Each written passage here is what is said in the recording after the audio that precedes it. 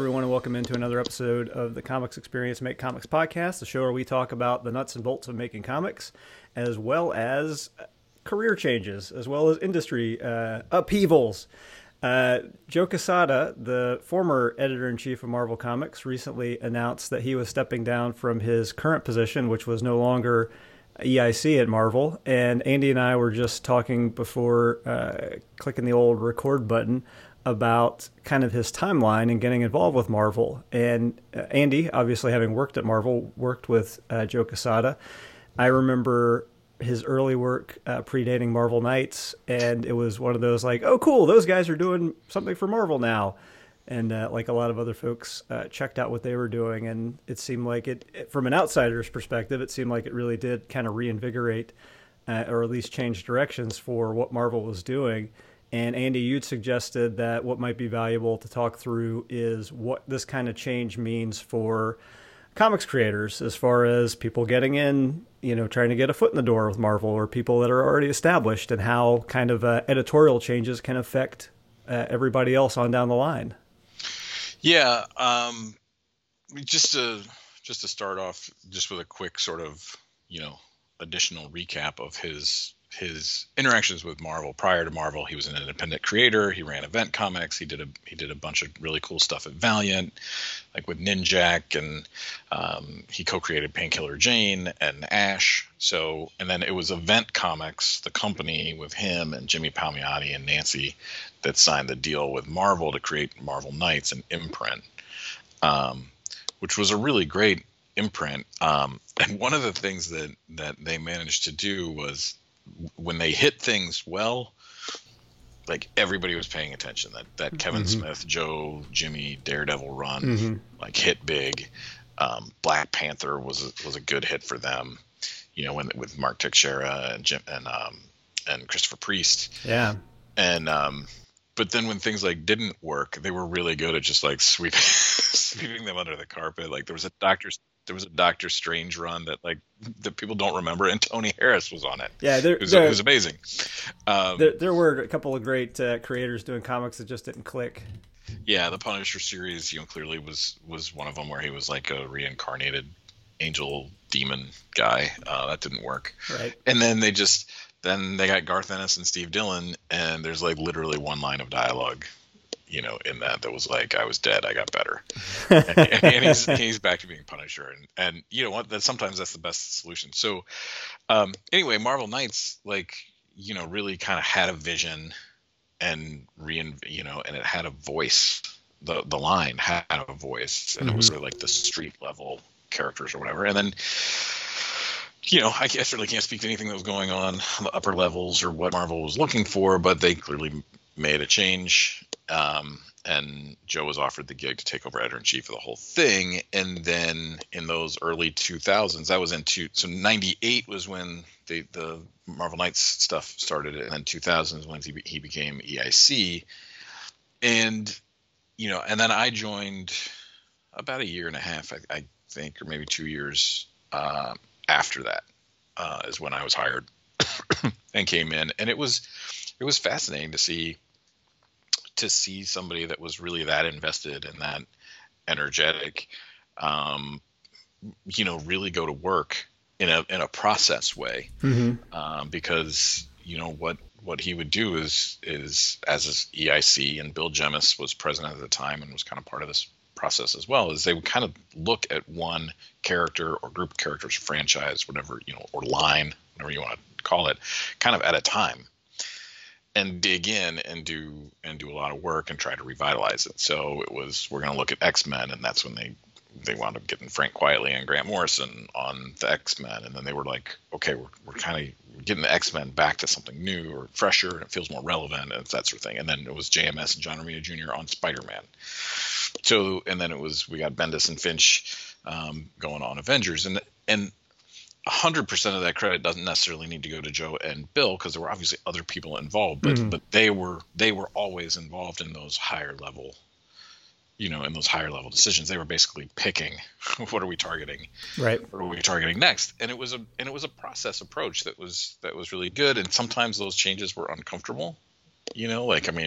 yeah, they wind up like calling the editorial office in for a line and being like, we're, essentially they're like, we're looking at your line now, and what are we going to do to bolster it, make it better, freshen it up, blah blah blah. And if you're loyal to all your creators, you've got friendships with them, and you're working on things that you like, but may not be setting the sales charts on fire, that can get uncomfortable because on the one hand, you want to defend, the stories you're working on, your own work, the creators you're working with, but on the other, like your boss is telling you to take a look at this, and we might want to make a change. So it can certainly lead to uncomfortable things, but I think that feeling of uncomfortable is not pleasant, but I think it's also kind of necessary. Like, right. I think if you're feeling comfortable with all your titles as an editor, that might be a red flag that something might need to change, or will need to change soon, because often you can sort of revitalize a book if it's like an ongoing series and let it ride for a while, kind of cap out its run or whatever, and then you're gonna want to make some changes, change the status quo, change the creative team, whatever it might be, to do that, to reinvigorate. And that was a lot of what Joe, I think, did as editor in chief that I really liked. Being there, and like I said, it was uncomfortable. It doesn't mean that I always thought every single thing that he did or was involved in or led the charge on or whatever was the best possible version of those characters. But there was a lot of good stuff. I think I feel comfortable saying there's a lot of really good stuff that came out during that run. And then he was promoted to chief creative officer. That was after I left at some point. He was still EIC when I left. So I think that was, 2010. He became chief creative officer, and I really don't know anything about that role. I think that role was created at that time, so I don't know. I remember the announcement about it was like he was going to work more with the West Coast team and maybe be more involved in licensing or something like that. It was just a bigger role, but I don't really know what the day to day was like in that. I've heard from some people that worked with him in that role that like he was he was invested in the stuff he was working on. Yeah. But he's, obviously during that time, Marvel was bought by Disney. And Kevin Feige has had a tremendous rise over in the Marvel Cinematic Universe as the producer. So I don't, what does it mean when somebody who has that much, control is not the word I want to use, but influence. Influence. On a line of comics leaves, I can't say for sure, because again, I don't really know what the chief creative officer role is, but we can imagine, or we can look back at what it was like when he left the editor-in-chief seat, and then Axel Alonso came in for a couple of years, and now CB Cebulski is in that editor's chair, and you can see how the line changes. And anytime the line is changing or the vision behind the line is changing, and sometimes we're aware of it because it's like a big news, like the editor-in-chief changes or the publisher changes, like Dan DiDio left PC a year and a half ago, 2 years ago.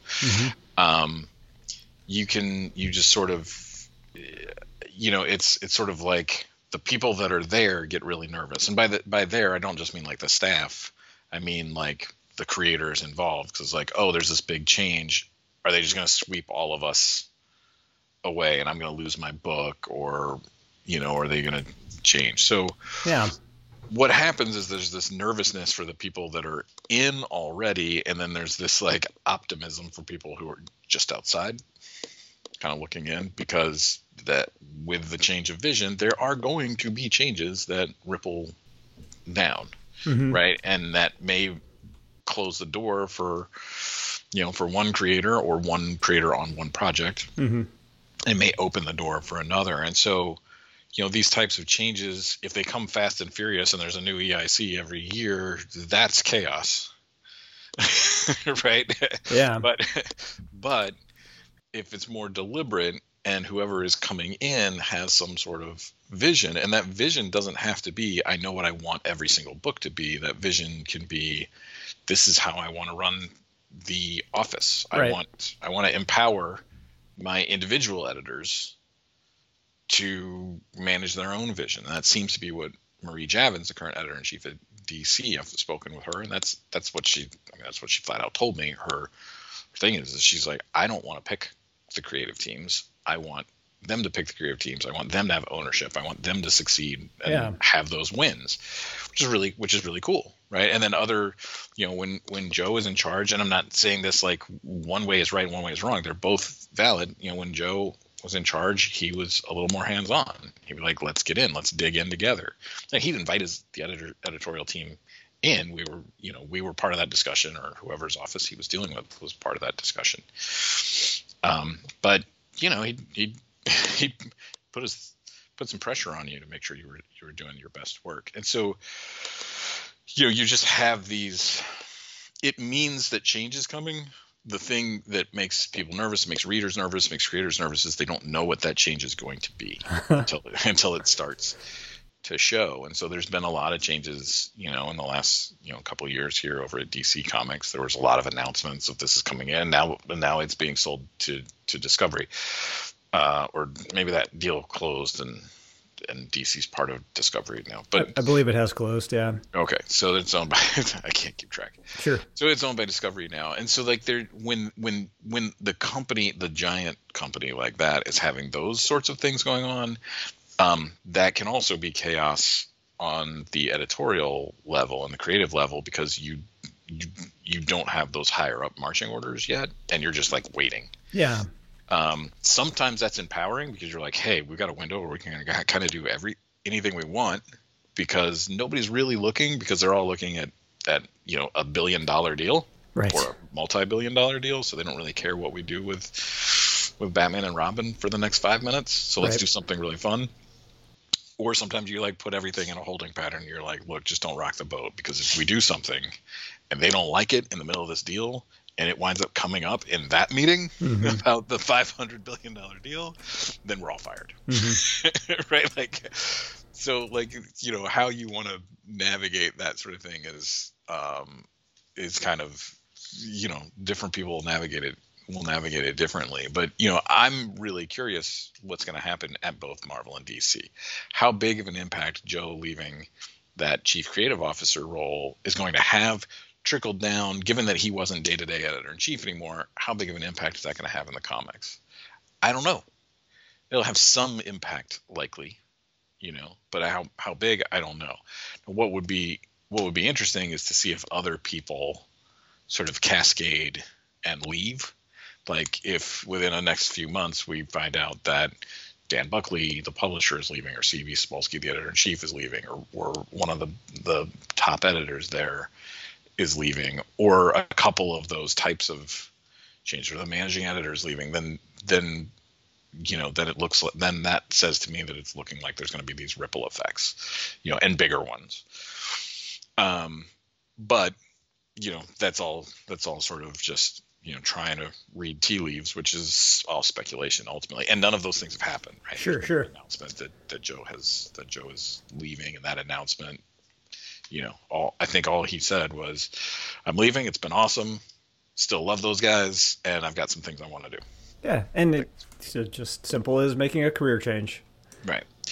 Whereas with DC, it's been a little bit, it's clearly more, it's been more transparently chaotic.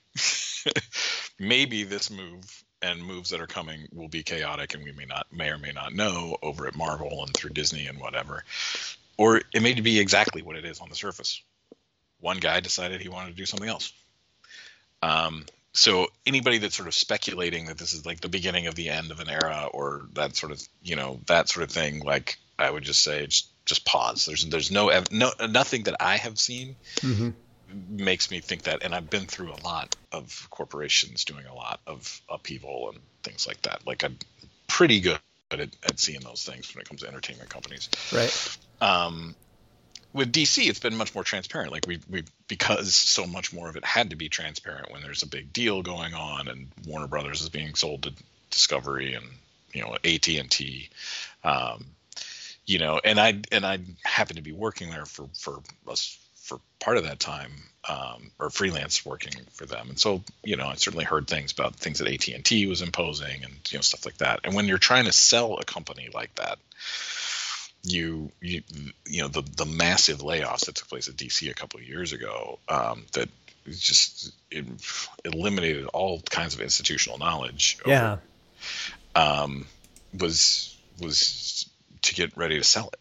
I mean, you just eliminate all that overhead, and then on paper you look a lot more profitable and you look a lot bigger, and then you can sell the company for more when you sell it to Discovery. And then hopefully, in my opinion, one of the things Discovery will start to do is fill in some of those roles and try to get some people with some of that depth of experience and contacts, in whether it's the same people. I don't know that they necessarily would want to go and hire the same people, but getting people in that can help kind of bulk that up, because they really got rid of a lot of people who'd been there for a long time. Like I said, had institutional knowledge. Not everyone. It's not like there's nobody that's been working there has been working there longer than 5 years or anything, but right. There's a lot that got lost. That got lost there, and a lot of roles that we as readers don't tend to pay attention to, but they're important.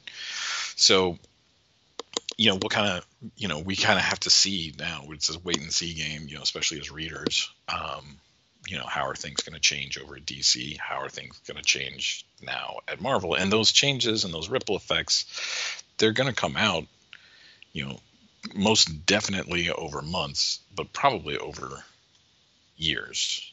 When it's bigger changes, like the company being sold and like management is figuring out like these giant high level plans, and then those things are going to start trickling down. Okay, how do we execute that in film?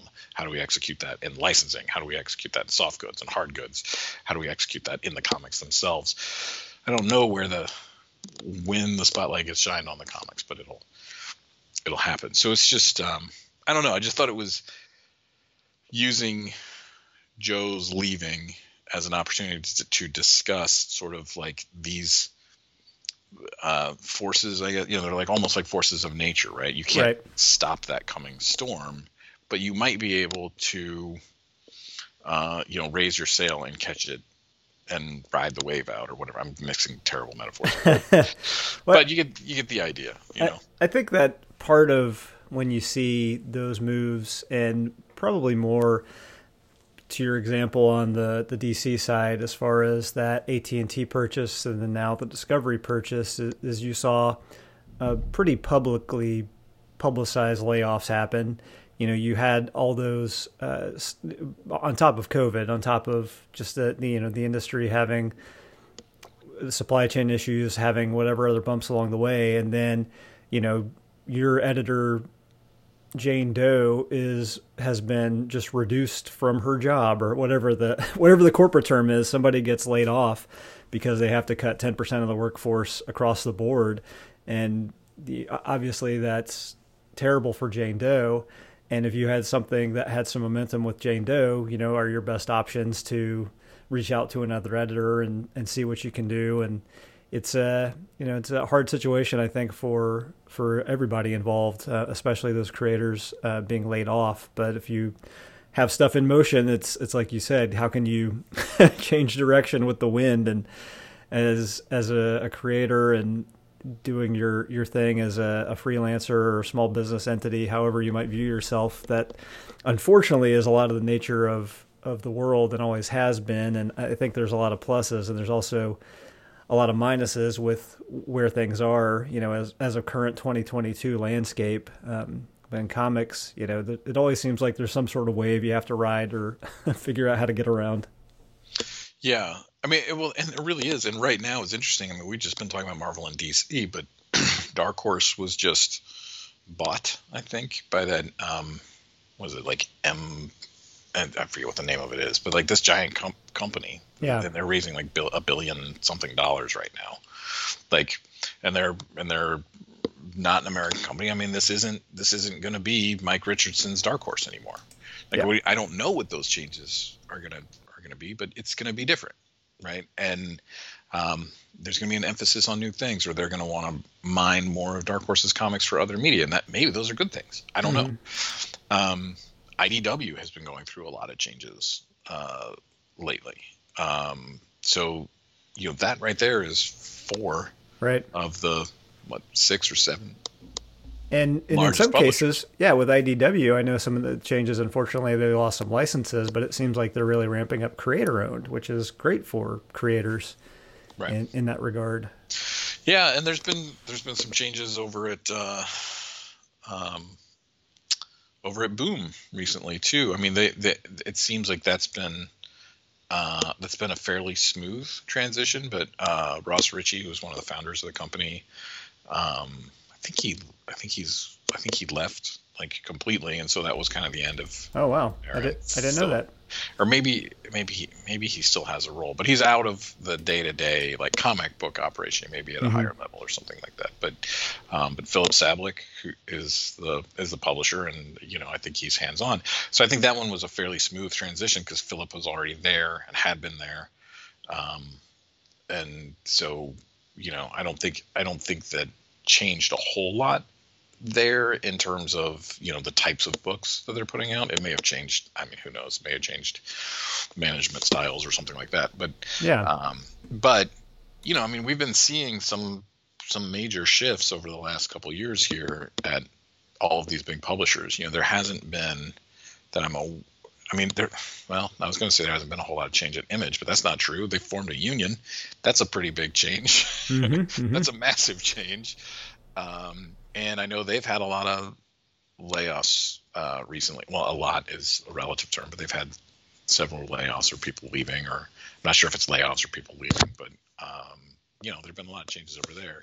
Not at the top. Like Eric Stevenson is still there, and he's been the I think he's publisher is his title, I think. But he's been there for years. But yeah, I mean there are changes afloat, changes about like pretty much everywhere in all these major publishers, and that can come from a lot of different places. And I think in the case right now, it is coming from a lot of different cases. Like there may be market forces that may have nothing to do with comics publishing, probably don't, that are causing, DC to be kind of caught in these like, buying and so, sold to AT&T, now sold to Discovery, and, all that kind of stuff. Those are market forces that are outside of just like, comic readership or whatever, but the readership has changed.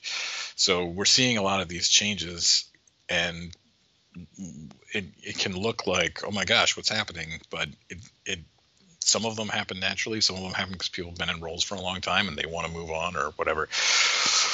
So the trick, as somebody who does work freelance, the thing to do is try to remain open-minded, about, well, who's coming in, or, is there an opportunity now to pitch a book where maybe I wouldn't have wanted to pitch a book? I don't, it's or is there a new editor coming in who's going to respond to my art style? So, if you're somebody that's that feels like you're kind of on the outside, or maybe you're getting close, like it can, look at it as opportunity. And if you're somebody who's on the inside right now, also look at it as opportunity. It's a lot harder if you're on the inside right now to look at it as opportunity, because you're, quote unquote, winning right now. Right. So if you're winning and change is coming, you're like, but I might not be winning then. Right. But the reality is it may open doors for people who are already doing well too. Like it doesn't mean, and being able to adapt and change and go, oh, okay, you might be working on, one of the flagship titles at one of these companies, and that editor may wind up leaving for whatever reason. That can happen whether there's a regime change or not, and often does. And so, as a freelancer, your job is always to try and be finding more contacts and more people that want to work with you and that you want to work with and that sort of thing. And this doesn't change that. Like, it's still true.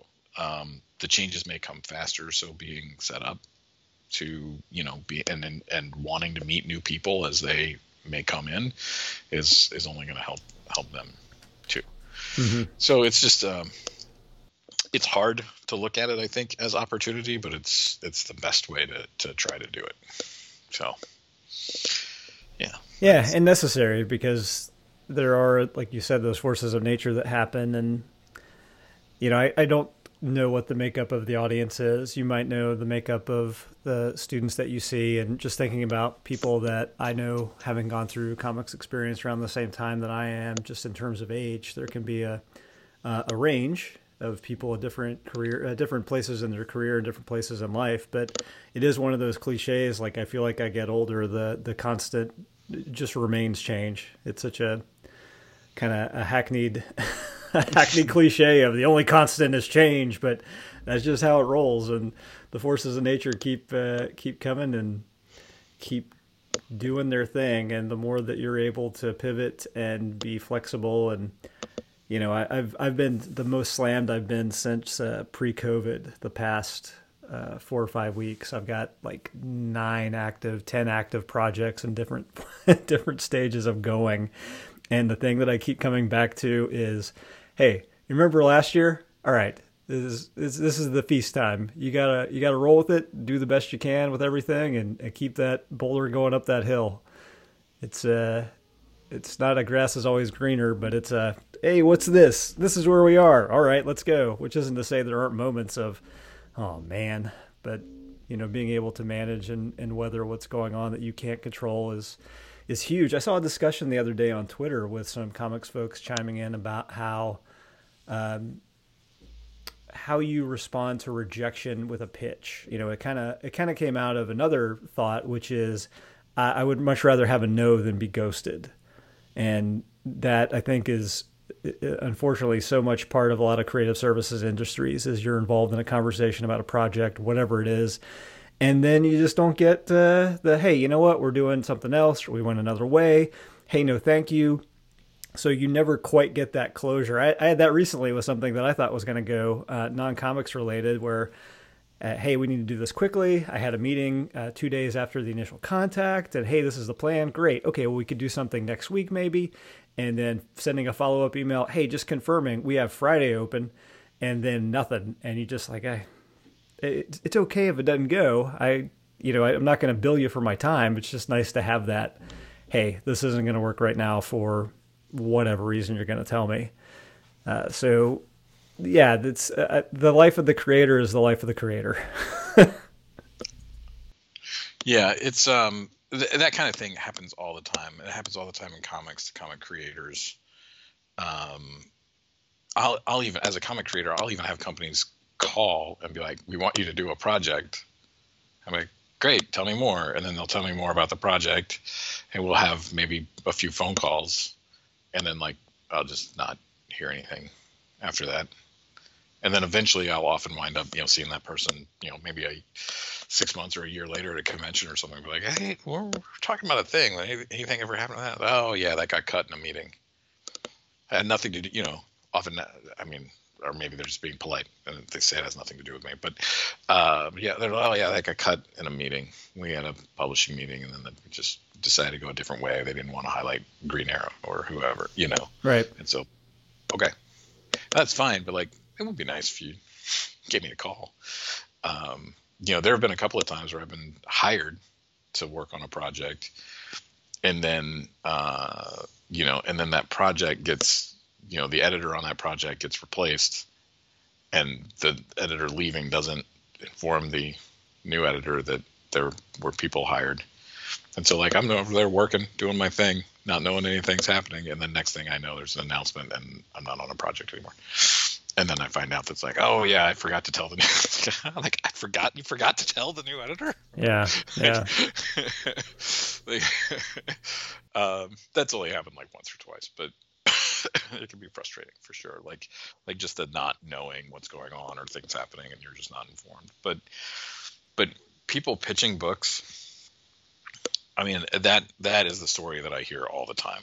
Every convention I go to, every time I'm talking with creators, I always hear about, I got approached by a publisher, I turned in a pitch, and then I never heard anything back. Or I was in conversation with an editor, we wanted to do something, I turned in a pitch, I never heard anything back. Or I submitted when there was an open window, and I never heard anything back.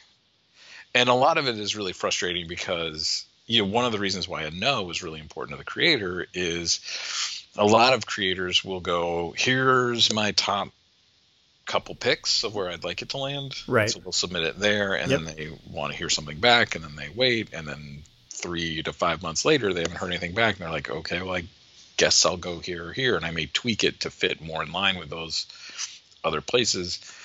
so it has a better chance to succeed there. And then they'll look around, and then they don't hear anything back. And so it's just, that whole process could be sped up if somebody said, "Nah, we're gonna pass." Yep. Or that 4 weeks after you send it in. Yep. That could save you 4 months. For sure.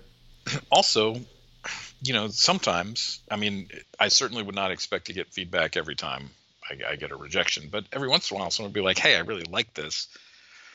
Here's what I think would make it more palatable, or more attractive, to a publisher. We're going to pass on it, but like, here's 2 cents." And that can be really useful stuff, because usually a publisher is not going to tell you something like that if their intention is not to be honest about it. They don't tend to like blow smoke. Sure. So yeah, that's a huge problem. And that's one of the things that at CEX Publishing, we try to get back to everybody. We try to make sure. I'm sure there's been a case or two where we have somehow managed to, something slipped through and we didn't respond to somebody. But right. That certainly is the goal, is to respond to everybody so that you get a yes or a no. We also don't just have open submissions, because you tend to, as a publisher, comics publisher, you tend to get flooded, and getting back to everybody that just sends you an email is, we legitimately don't have the bandwidth for that. So, if your submission is accepted, you should get an answer, and relatively quickly too. Right. Yeah, I think that's really important, and I think it's important for community building too. Like, a lot of the creators that we've gone back to and said, "We're going to pass on this," we get a thank you just for letting them know. Sure. I don't think I've had anybody react really poorly. I've had people that, they're kind of bummed, which is completely understandable, but I've never had somebody react super poorly. Yeah. It's a good practice, I think, in all that you do, and as best you can. And I try to do that with just things around the house. If we have estimates like the tree clearing estimate we've had, we've had one tree fall, and we've had a section of a tree fall in our house. So we're pretty aware of our tree situation, and we have an arborist out with a crew, or an arborist out to talk about bringing a crew out every couple of years, just as a check of, hey, we good? And the last estimate I got was way more than we were interested in spending at the moment, with no signs of you got to take this down now. So it was a business transaction for me to say, thanks so much for this. I'll keep it on file. Right now, it's not within our budget, but we'll have you out again when it makes sense. And at the very least, I feel like, that took me 3 sentences to kick out, and I want them to do the work again. I just can't do it right now. Right. Yeah, that can be really expensive. It's bizarrely expensive. It's funny that's the example, because we had a similar situation a couple of years ago where I was like, yeah, that all sounds really good, but I can't pay you to do that. Yeah. We had an unnamed cable company that kept not showing up to take down their cable line. And the cost for the crane that had to come in to help extract the rest of the tree from our backyard was $2,500 a day.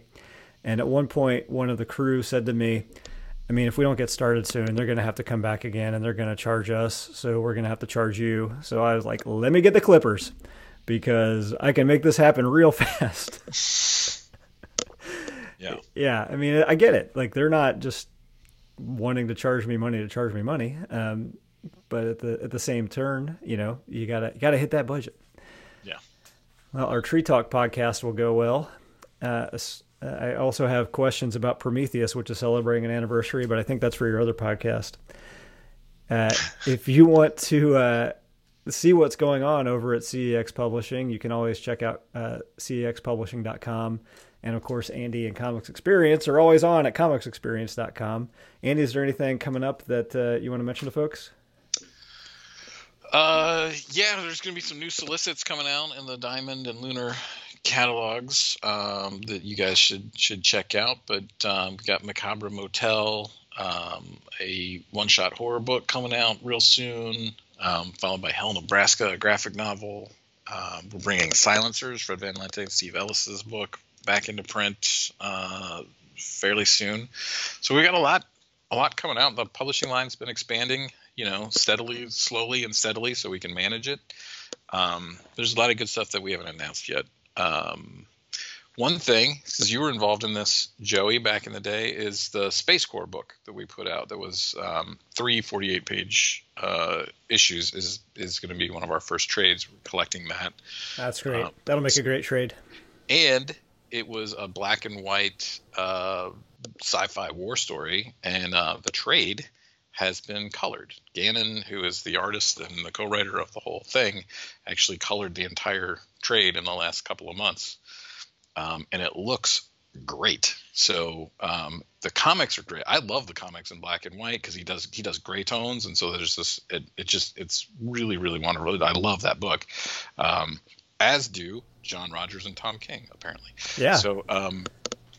So, but it's been colored, and it looks great. It looks really, really fantastic. I was reading the PDF of the whole thing the other day, and I only intended to kind of look at the first 10 or so pages just to make sure I was happy with the coloring. I just wound up reading the whole thing again. It's so good. But that trade's going to be solicited in a couple of weeks.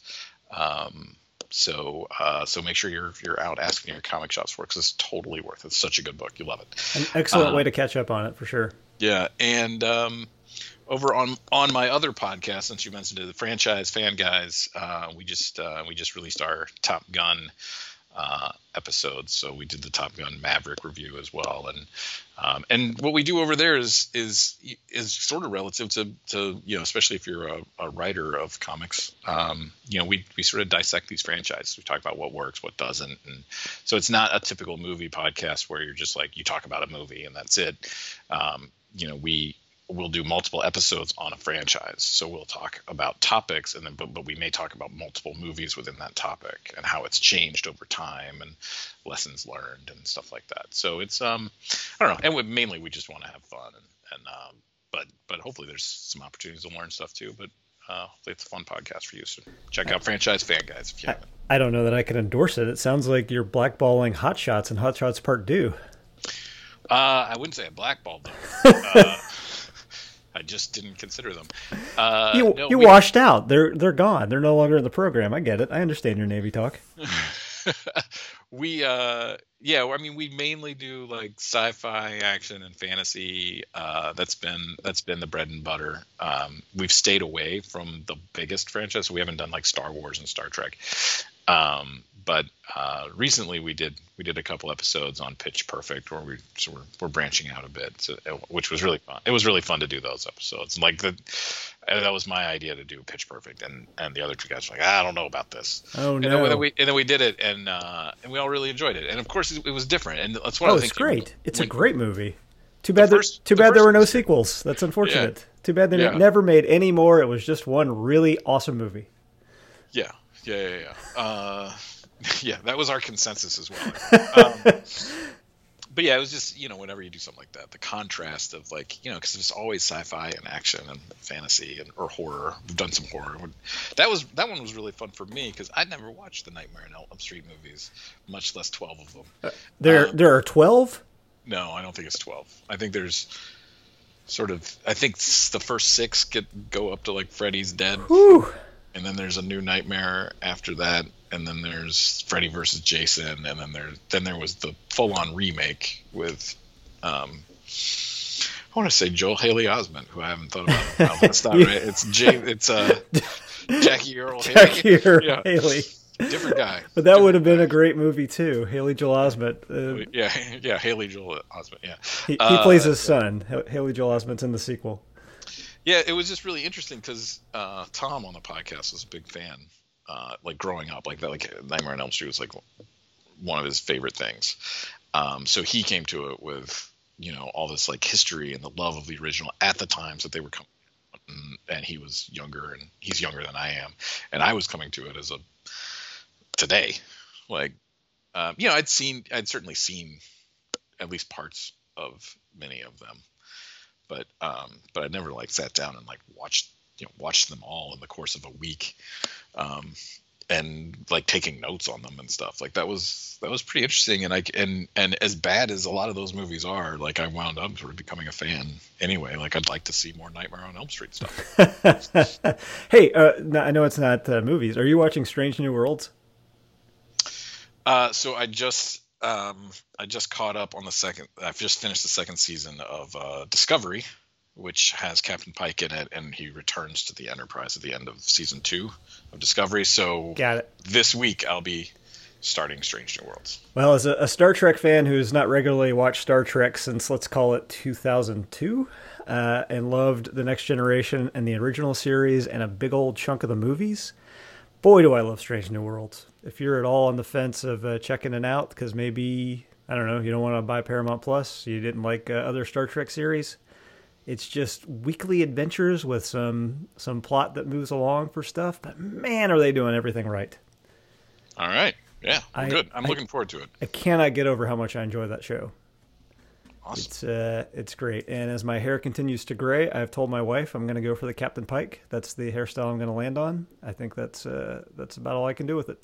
There you go. Yeah, I finished Discovery season 2, and then before starting Strange New Worlds, I went back and I watched the original series episodes, the Menagerie with Captain Pike and the Cage and all that stuff. Interesting. Yeah, I wanted a refresher because that stuff comes up in Discovery a little bit. I mean, when it comes up in Discovery, like you don't have to go watch it, but it was interesting to go back and then watch it. And yeah, I'm looking forward to more adventures. I think I'd liked whenever the characters from the Enterprise appeared on Discovery, I liked all of them. So yeah, there's a lot of great characterization, and it's also fun that they can mix and match the characters in different scenarios. They do a good job of balancing characters getting screen time and having some business to do, and it's not everybody doing the same thing and the same stakes every week. I like Anson Mount as Captain Pike quite a lot, and I like I'm blanking on his name, but I like the actor that's now playing Spock. Oh yeah, he's great too. I like him a lot. So yeah, I think the casting seems really solid, and I'm looking forward to it. Yeah, I hope you dig it. Well, thanks for joining us for my Backdoor Star Trek Strange New Worlds podcast pitch. If you want to hear us talk about anything on the show that's not related to Star Trek but is related to making comics, you can email info@comicsexperience.com. And until next time, keep making comics.